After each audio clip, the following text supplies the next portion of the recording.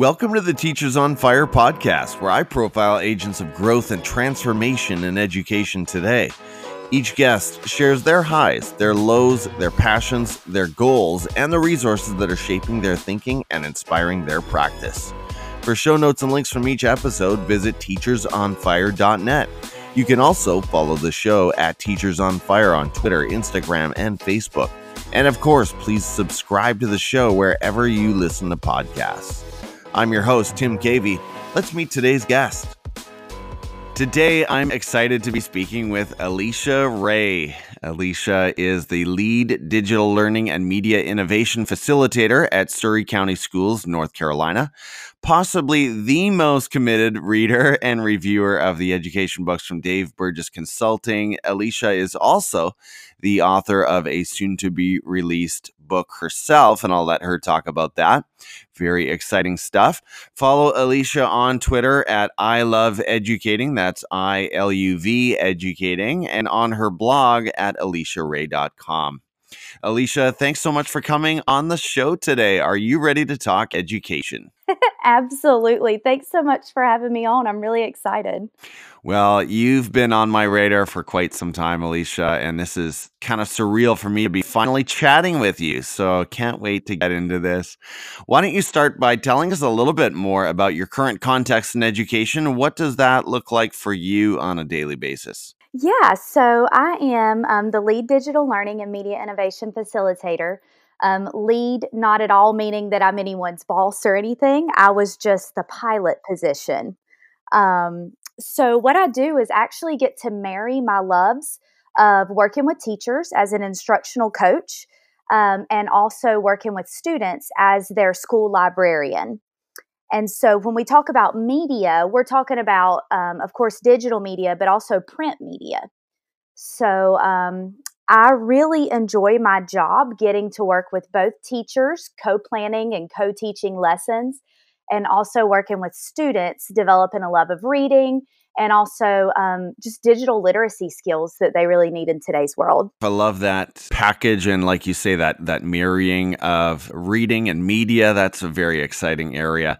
Before we continue, and we will come back to some of that, but first of all, it's story time, Alicia. Why don't you share with us about a low moment or an experience of adversity that you faced somewhere in your teaching or education journey, and describe how you overcame it? Yeah, so this one's it's a little raw because I really hate to revisit the moment, but the growth that I had from it was so powerful that I feel like if I don't give it its due attention, then there are others that are likely in the same situation. So I like to share it sometimes. So I taught fifth grade math for 2 years and was only fifth grade math. Then I taught fifth grade math and science for 2 years. And then I went self-contained in fifth grade and taught all subject areas. And that was really a big deal here in my state, here in North Carolina, because in fifth grade we have math, science, and reading that have high stakes standardized testing at the end of the year. And that's the first time that happens for our students, where they have 3 of those end of grade tests.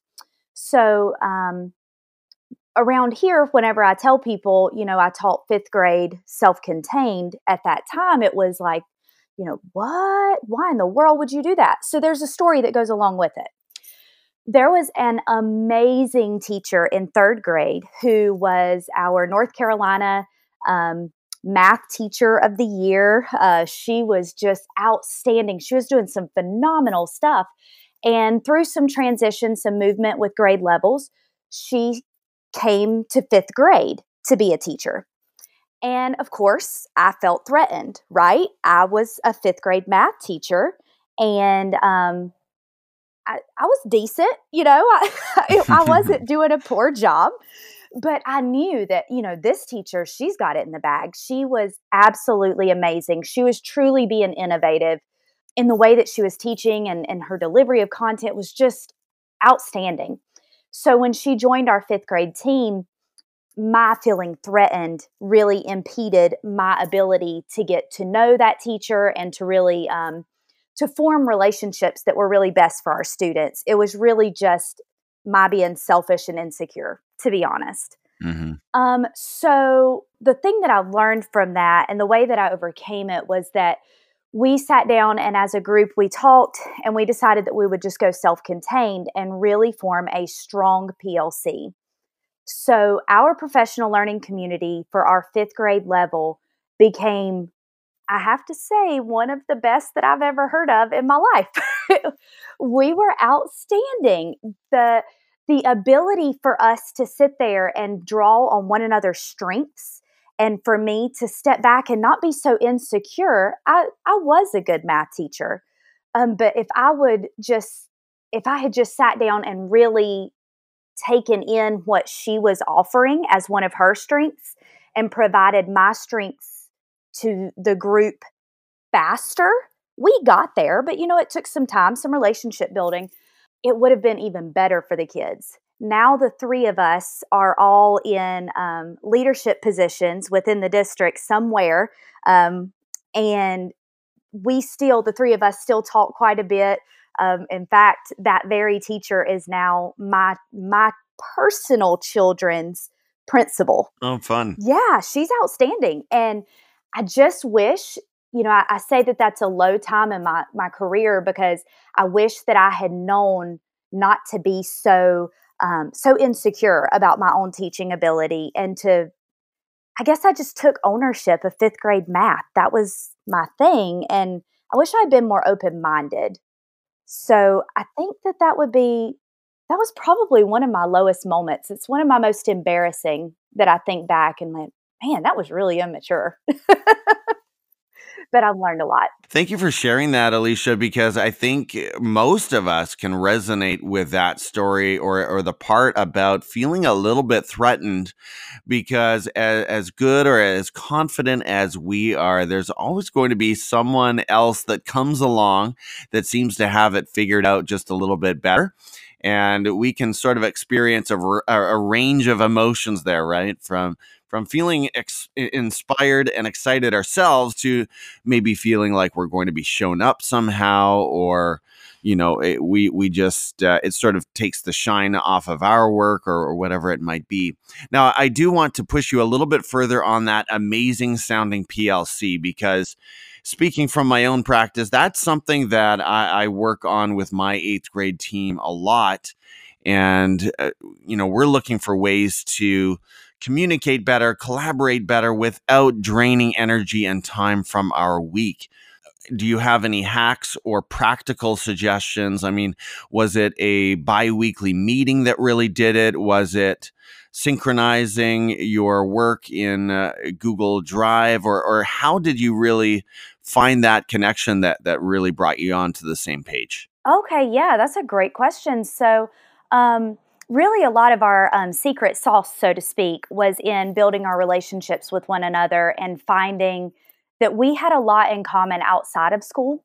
And so that really allowed us to, I guess, personalize the others within our group. We just build in those relationships. We hear about it and talk about it so much that it almost seems buzzwordish now, but it really was about building the relationships. And then once we built those relationships with one another, we were able to really start seeing one another's strengths.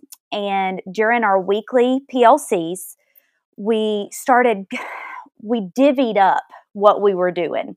And so one week, that new teacher in 5th grade would do the math lessons. And with math, she would create our math lesson. She would create the math stations that would go along with it and any flexible learning groups that we would have. And then another person would create the ELA lessons for the week. And with that, they would create our flexible learning groups. We called them flex groups here.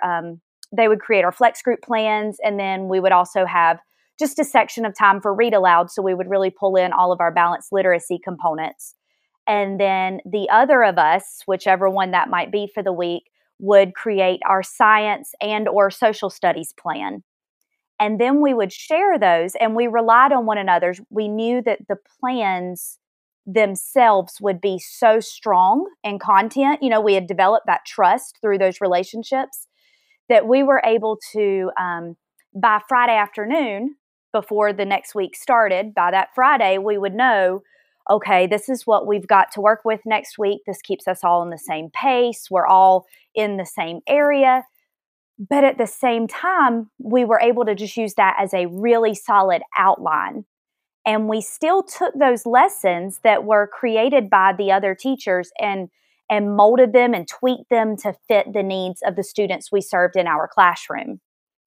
And we would switch off. And so the next week, I might do the math lessons, another would do the ELA, and another would do the science and or social studies. So, we divided and conquered, I guess, but at the same time, the whole time we're creating these, we're not creating them in isolation. We're still coming and saying, oh, I have this really cool PBL for math. What do you think about this? And, the others would say, yeah, that sounds great. Or, well, I like that, but I did something similar to that a couple of years ago and I experienced this. What can we do to fix? And it was just a great working relationship. I really can't say enough about that group and the trust and the value that we placed on what one another had created. But then we also had the flexibility to change things, and there were no hurt feelings. Oh, I don't want to use this one. I'm going to use something else that I've done before. It was fluid. It was so fluid.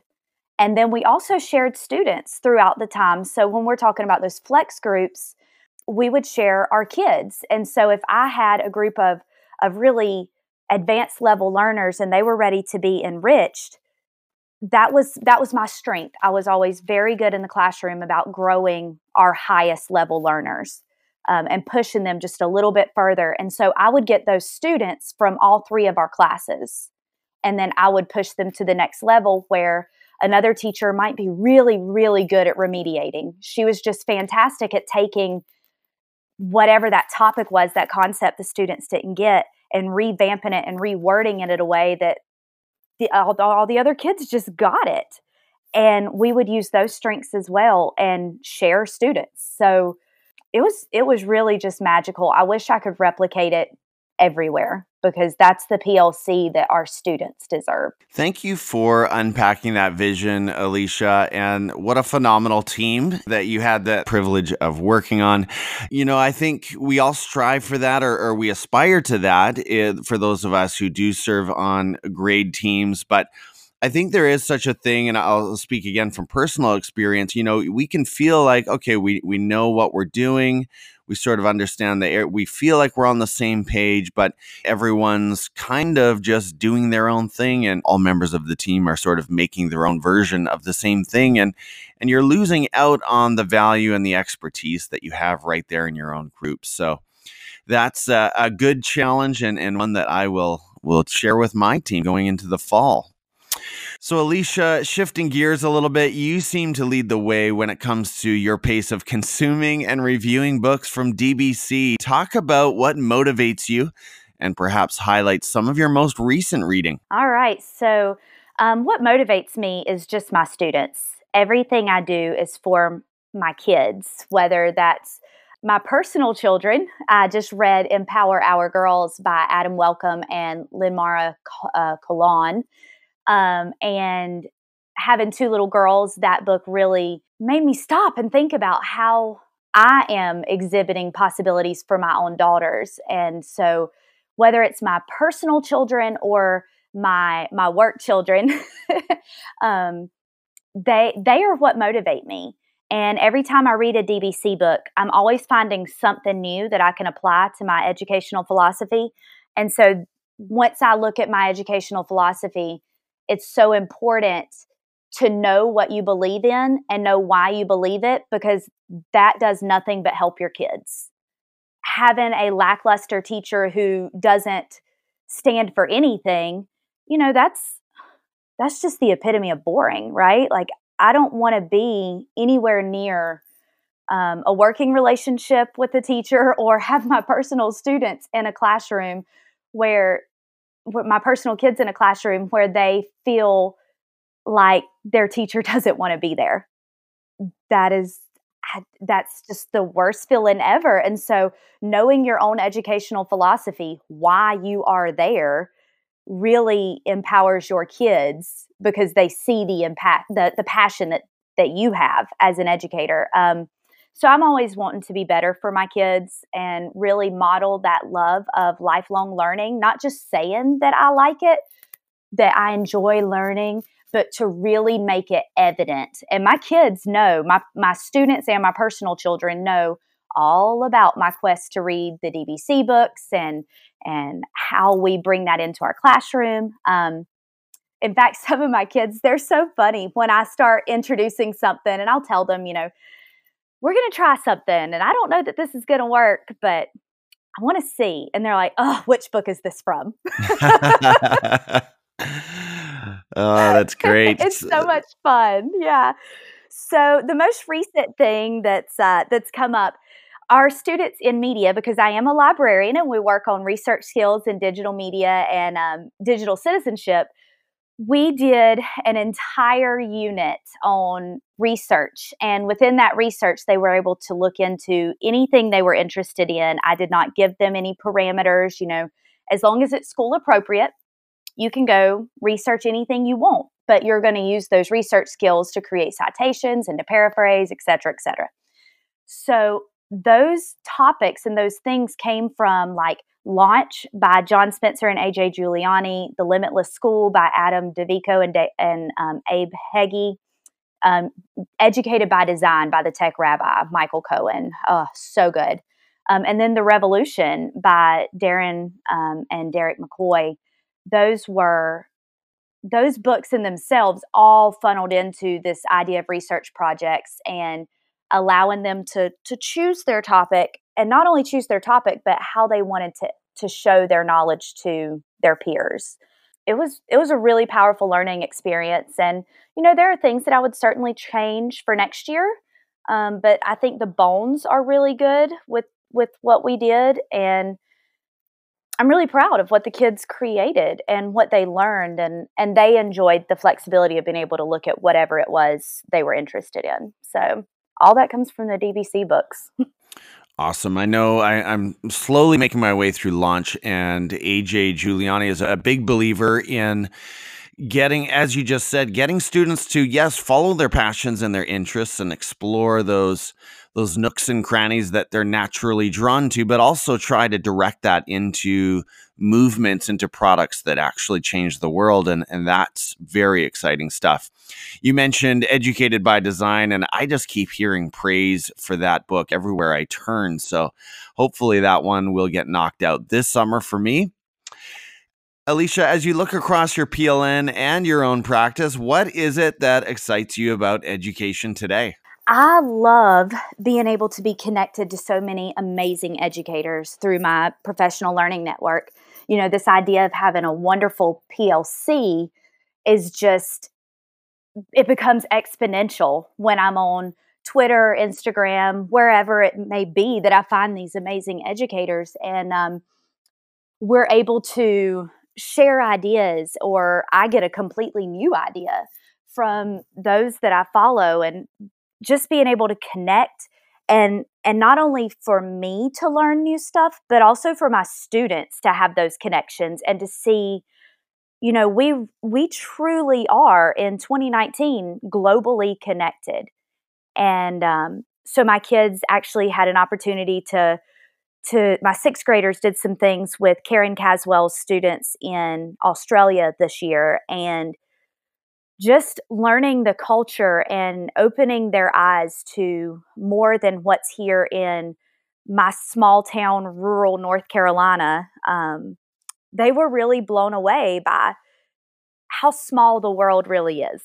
And it was a cool experience for them. So bringing those connections to my students is really important as well. Alicia, how are you looking to grow professionally and improve your practice this year? And can you share about a specific professional goal or a project that you're currently working on? Yeah, I would love to. I would be so excited. So, growing professionally, improving my practice, I'm constantly just reading and implementing what it is that inspires me. Because in Teach Like a Pirate, Dave Burgess, who is the godfather of all the things pirate, he says inspiration without implementation is a waste. And that just echoes in my head constantly. So anytime that I'm reading, or even if it's a trip to the local store, I am looking for something I can pull in that can inspire me in my classroom. Um, so a project that I'm working on right now, my book, Educational Eye Exam, should be coming out in the next few months. Actually, we are in the editing process, and I'm so excited to share this journey with I guess the world, which is the world. um, but the book is about this idea of going to the optometrist. And when you go to the eye doctor, we all have experiences of the eye doctor, and some of us are really anxious about the eye doctor. It makes us very nervous, and some of us, the eye doctor's nothing. Well, for me, it's a source of insane fear. I am terrified of the eye doctor. I don't like anything being near my eyes. I don't like this idea of someone being right up in my face with that little pointy thing looking at my eyeball. It weirds me out. So as I went to the eye doctor last fall, I kept sitting there and I was seeing all these parallels, because that's where my brain is working now. I kept seeing these parallels between what I was doing at my eye doctor and my journey through education, through my educational philosophy and what I believe. And as I was sitting there, and I just kept, wow, this lady is really patient with me. She said, which is better, one or two, right? Like, we all know about that. We we know that story. Well, by the time she ran out of numbers and got into letters, I'm thinking, this sweet lady is so patient with me. She is really letting me internalize this process and is wanting this to be totally personalized for me. Am I this patient with my students? So as I'm going through this whole process, I think, wow, let me write this down. And it kind of started as this idea for a blog. And as I wrote, I had a whole book. And so I'm so excited to share about this idea of going to the optometrist and this educational eye exam, and EYE becoming an educational I, the letter I exam, and looking deep within yourself and thinking, what do I believe about education? So, yeah, that's what it's about. And I can't wait to share it in a couple months. And it's going to be pretty cool, I think. Well, I like that little pun there on the eye. I didn't see that one coming, man. I also like the paradigm of the eye exam. And I'm thinking about your illustration, and I think what a phenomenal example of formative assessment, right? That patient, like you said, just that repeated assessment and evaluation, not for the purposes of ranking and sorting, but to give that learner exactly what it is they need to take their next step. Oh, absolutely. And so I think I can see a lot there. Look forward to that one, Alicia. Keep us posted. I know you will. Alicia, outside of education, what's another area of learning for you? What is it that ignites your passions outside of the classroom and brings you alive as a human being? This one is so hard for me just because everything is so interconnected. I mean, I go to an eye doctor and I see a book, right? Like, that's everything is connected to education for me. So, but I've got to tell you, in our family, last August, we had a real shock to our system. My then 5-year-old was diagnosed with type 1 diabetes. And so our entire family dynamic, our attention to our health has really changed here. We carb count everything. We are constantly concerned about physical activity and just taking care of ourselves. And so for me, it's this idea of wellness and mental wellness, spiritual wellness, physical wellness. And of course, how do I bring that into the classroom? If I have a student that's not feeling well that day, they're not going to get what they need from me as an educator if all I'm concentrated on is content delivery. I realize, and I've known this, but when it happens to your own child, it changes things a bit. And so now when my 8th graders, 7th graders, 6th graders, but it tends to be my 8th graders for the most part, when they're walking in the classroom, or walking into the school building in the mornings, and I see them and they just don't look right that day. Something just appears off. I grab them first thing in the morning, hey, come talk to me for a minute. Let's go to the library. Come hang out. And we'll come and, they get 10 minutes to just whatever is going on in their lives, mentally, spiritually, physically.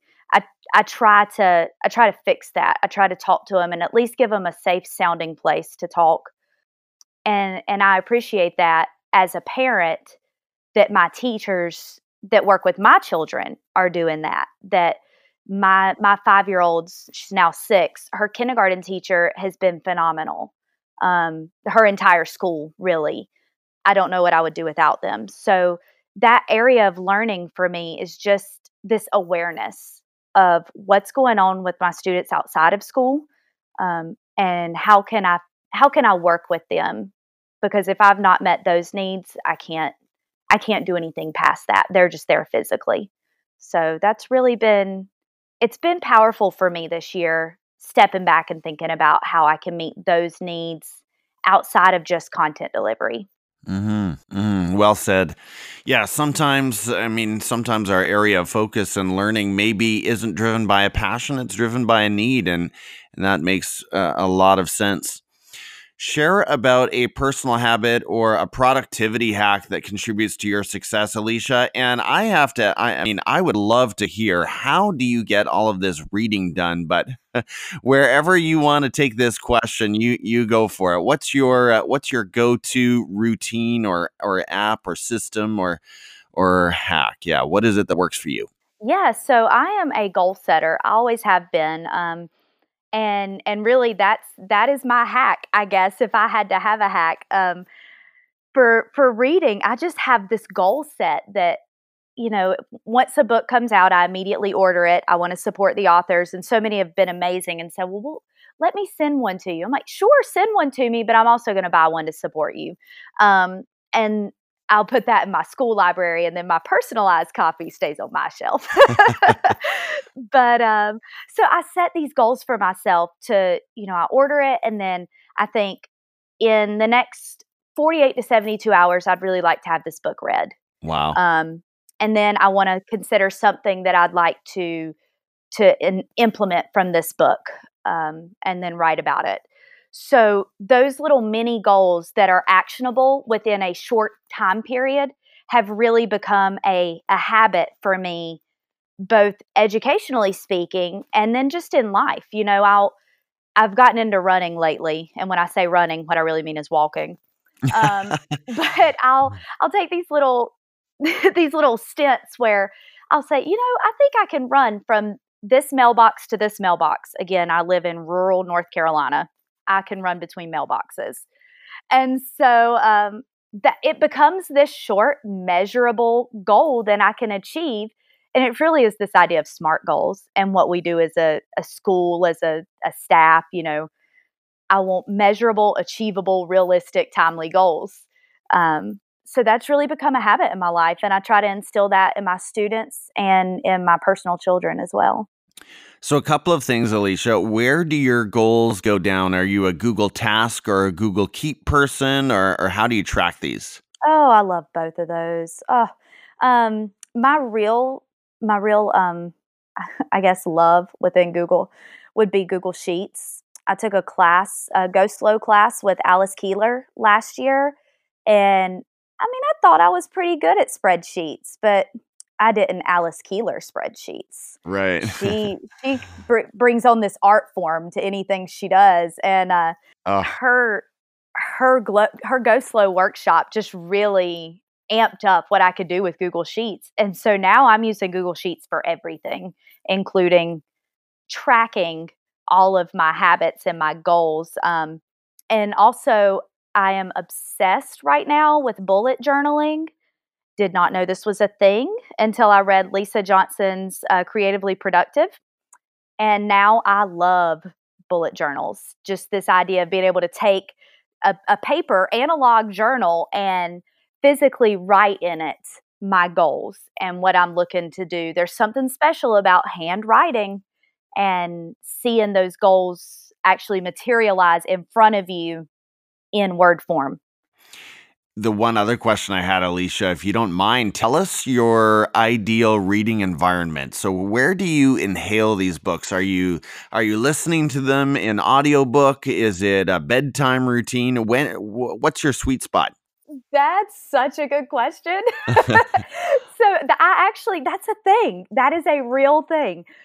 I usually start reading around 9:30 at night, almost every night. I've Okay. just put my kids in bed, and we have a sectional in our living room that it's just a good oversized, comfy sectional. Sure. And I sit dead square in the middle, in the bend of it.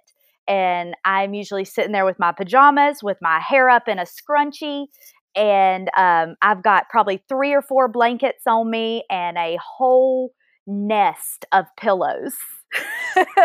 And I just devour my books at that point. And as soon as I finish reading, that's typically when I will blog. Some people will stop and they'll internalize it and really think deeply and then blog. I have found that I have to get it out immediately. Otherwise, I lose that sense of passion that I felt when I immediately finished the book. The only exception to that rule was Culturized by Jimmy Casas. And I had to give it a few days. I could not, because that book wrecked me in a great way. But it really made me stop and think, dang, if I'm complaining about the culture of my work environment or my life in general, what am I doing to fix it? It made me really stop, and it was kind of a slap on the wrist, and man, I appreciated that so much. I needed that when I read that book. Are you I feel like you're a physical book person. You're not an e-reader, correct? Nope. Yes, I have to have physical books, and I highlight and write in the margins. And in fact, I'll take my books to school sometimes and model for my students. This is my reading. And if I'm reading, I have a pen and a highlighter within reaching distance. So I actually think that's changed some of their reading habits as they see, whoa, she practices what she preaches. She says for us to, when we're reading nonfiction text, to be making connections, and I'm doing it. My poor books are so highlighted up. It's it's awful. No one else will ever be able to borrow my books, not because I'm selfish, but because they won't be able to read some of the words from the authors because I've written all over the place.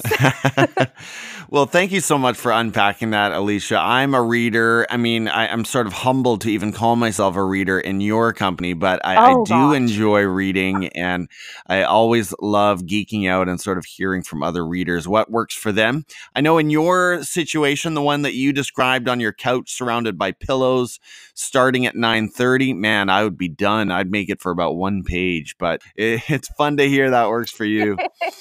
All right, Alicia. All right, it is time for your quick picks. So here we want to know the education voices and resources that are shaping your practice and inspiring your thinking today. Starting at Twitter, tell us about someone we should follow there and share why they've been inspiring you lately. Oh, wow. There is a 2nd grade teacher in Ohio. Her name is Melissa Hayes, and she is something special. Her handle is Hayes_Melissa with 1 S and 1 L. She is tremendous about building this family dynamic within her classroom with her 2nd graders and sharing out their voices and what they're doing. And just, she is so inspirational. She's also a breast cancer survivor. She has a daughter with Down syndrome, and she shares her story. And, she is the epitome of blending this personal life and professional life all into one beautiful package. And she's just so full of just this genuine positivity. And I have gravitated to her from day one. We connected this year, and I can't say enough good things about her. I would almost pick up and move to Ohio so my children could be in her classroom. I mean, she's just that amazing, and you just have to follow her, and you will feel the same vibes coming from her that I do, I feel sure. That's a strong sell, and I look forward to following her. So thank you for that. Point us to an ed tech tool that you currently love using somewhere in your professional practice, Alicia. Google Forms. Always Google Forms, because I did take that class with Alice Keeler on spreadsheets. I take anything that my students, my teachers, anybody does in Google Forms, and I then turn around and immediately put those responses in spreadsheets. I can sort, I can filter, I can really digest the information, but then it's not just cold data. It gives me that warm feel too, because I know where it's coming from and I can put a face with it. I do surveys at the end of every school year asking my students the good, bad, and ugly about middle school and what we can do as a school to change the culture for them. And I get to know my kids so well through that. And it's a survey in Google Forms. I'll tell you what, I can dig some Google Forms. Definitely check that out. Recommend one book, one that you've been reading lately, or one of your all-time faves, and tell us why you recommend it. You've already dropped a couple of great titles. Is there one that you've been reading lately that you'd like to share? I always go back to Teach Like a Pirate. Always. That book shook me in, I guess, 2013, 2014 when I read it the first time, and it's one that I go back to over and over again. I've been through a few copies of that book at this point. I've read or listened to the Audible probably 6 or 7 times. It's just so full of passion, and it is the godfather of all DBC. Everything is stemming from Dave Burgess and his wife Shelley, who is equally phenomenal. Teach Like a Pirate is it's the one. It's just the one. I love that book as well. And, I came up with a name for this podcast, Teachers on Fire, before reading TLAP. And then when I came across that phrase a few times in this book, I thought, oh, it's meant to be. Confirmation. So thanks, Dave. Yes. Tell us about a YouTube channel that you're enjoying, Alicia, and explain why. I love everything goes back to DBC with me, it seems, but I love the DBC Inc. Media YouTube channel. They are giving sneak peeks of new books as they're coming out, so you're allowed to kind of get a feel for what's getting ready to drop from them. There's so many phenomenal books they're putting out that it's easy to understand that we can't all purchase every book every time it comes out. So it's a great way for you to see, is this book something I need at this moment, or can I hold off just a little bit and it hit me at the right time later on. So I really, really like their media channel. Yeah, I'm popping in right now, and I just subscribed. I'm seeing Tara Martin and Allison Apsey and other authors represented here. So I think the secret's out. Make sure you subscribe to the DBC Inc. channel. And then just for fun, Alicia, what are you watching on Netflix right now? I love The Office. I love everything about that show. So good. It is so awesome.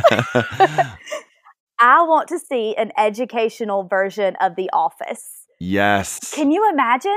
I mean, picture that for a minute. Would that not be phenomenal? We've got Parks and Rec, Why can't we have the classroom? It'd be great. Well, it would be awesome. Although if the principal was Michael, I would fear for the students. But right? I would totally get him one of those mugs, World's Best Boss. Oh, absolutely. And Pam would make a great receptionist. She'd be running that school like a tight ship. Yeah. And I mean, everybody needs a stapler and Jell-O, right? Absolutely. I mean, that's the thing. Love it. So, yeah. Alicia, this has been a great conversation. What are the best ways for the listeners to follow you and get in touch with what you're putting out there? Yeah, for sure. So definitely follow me on Twitter. That's where I kind of live, at ILUV Educating. You can also check out my hashtags. Of course, there's hashtag DBC Book Blogs, and the hashtag for the book will be hashtag EDUIEYE exam. You could check out my blog at aliciaray.com. I'm also on Instagram, also at I Love Educating. And I look forward to hearing your thoughts on my book, Educational Eye Exam, Creating Your Vision for Education, in the next few months. Sounds good, Alicia. Can't wait for the book. And again, thank you so much for sharing your time with the podcast today.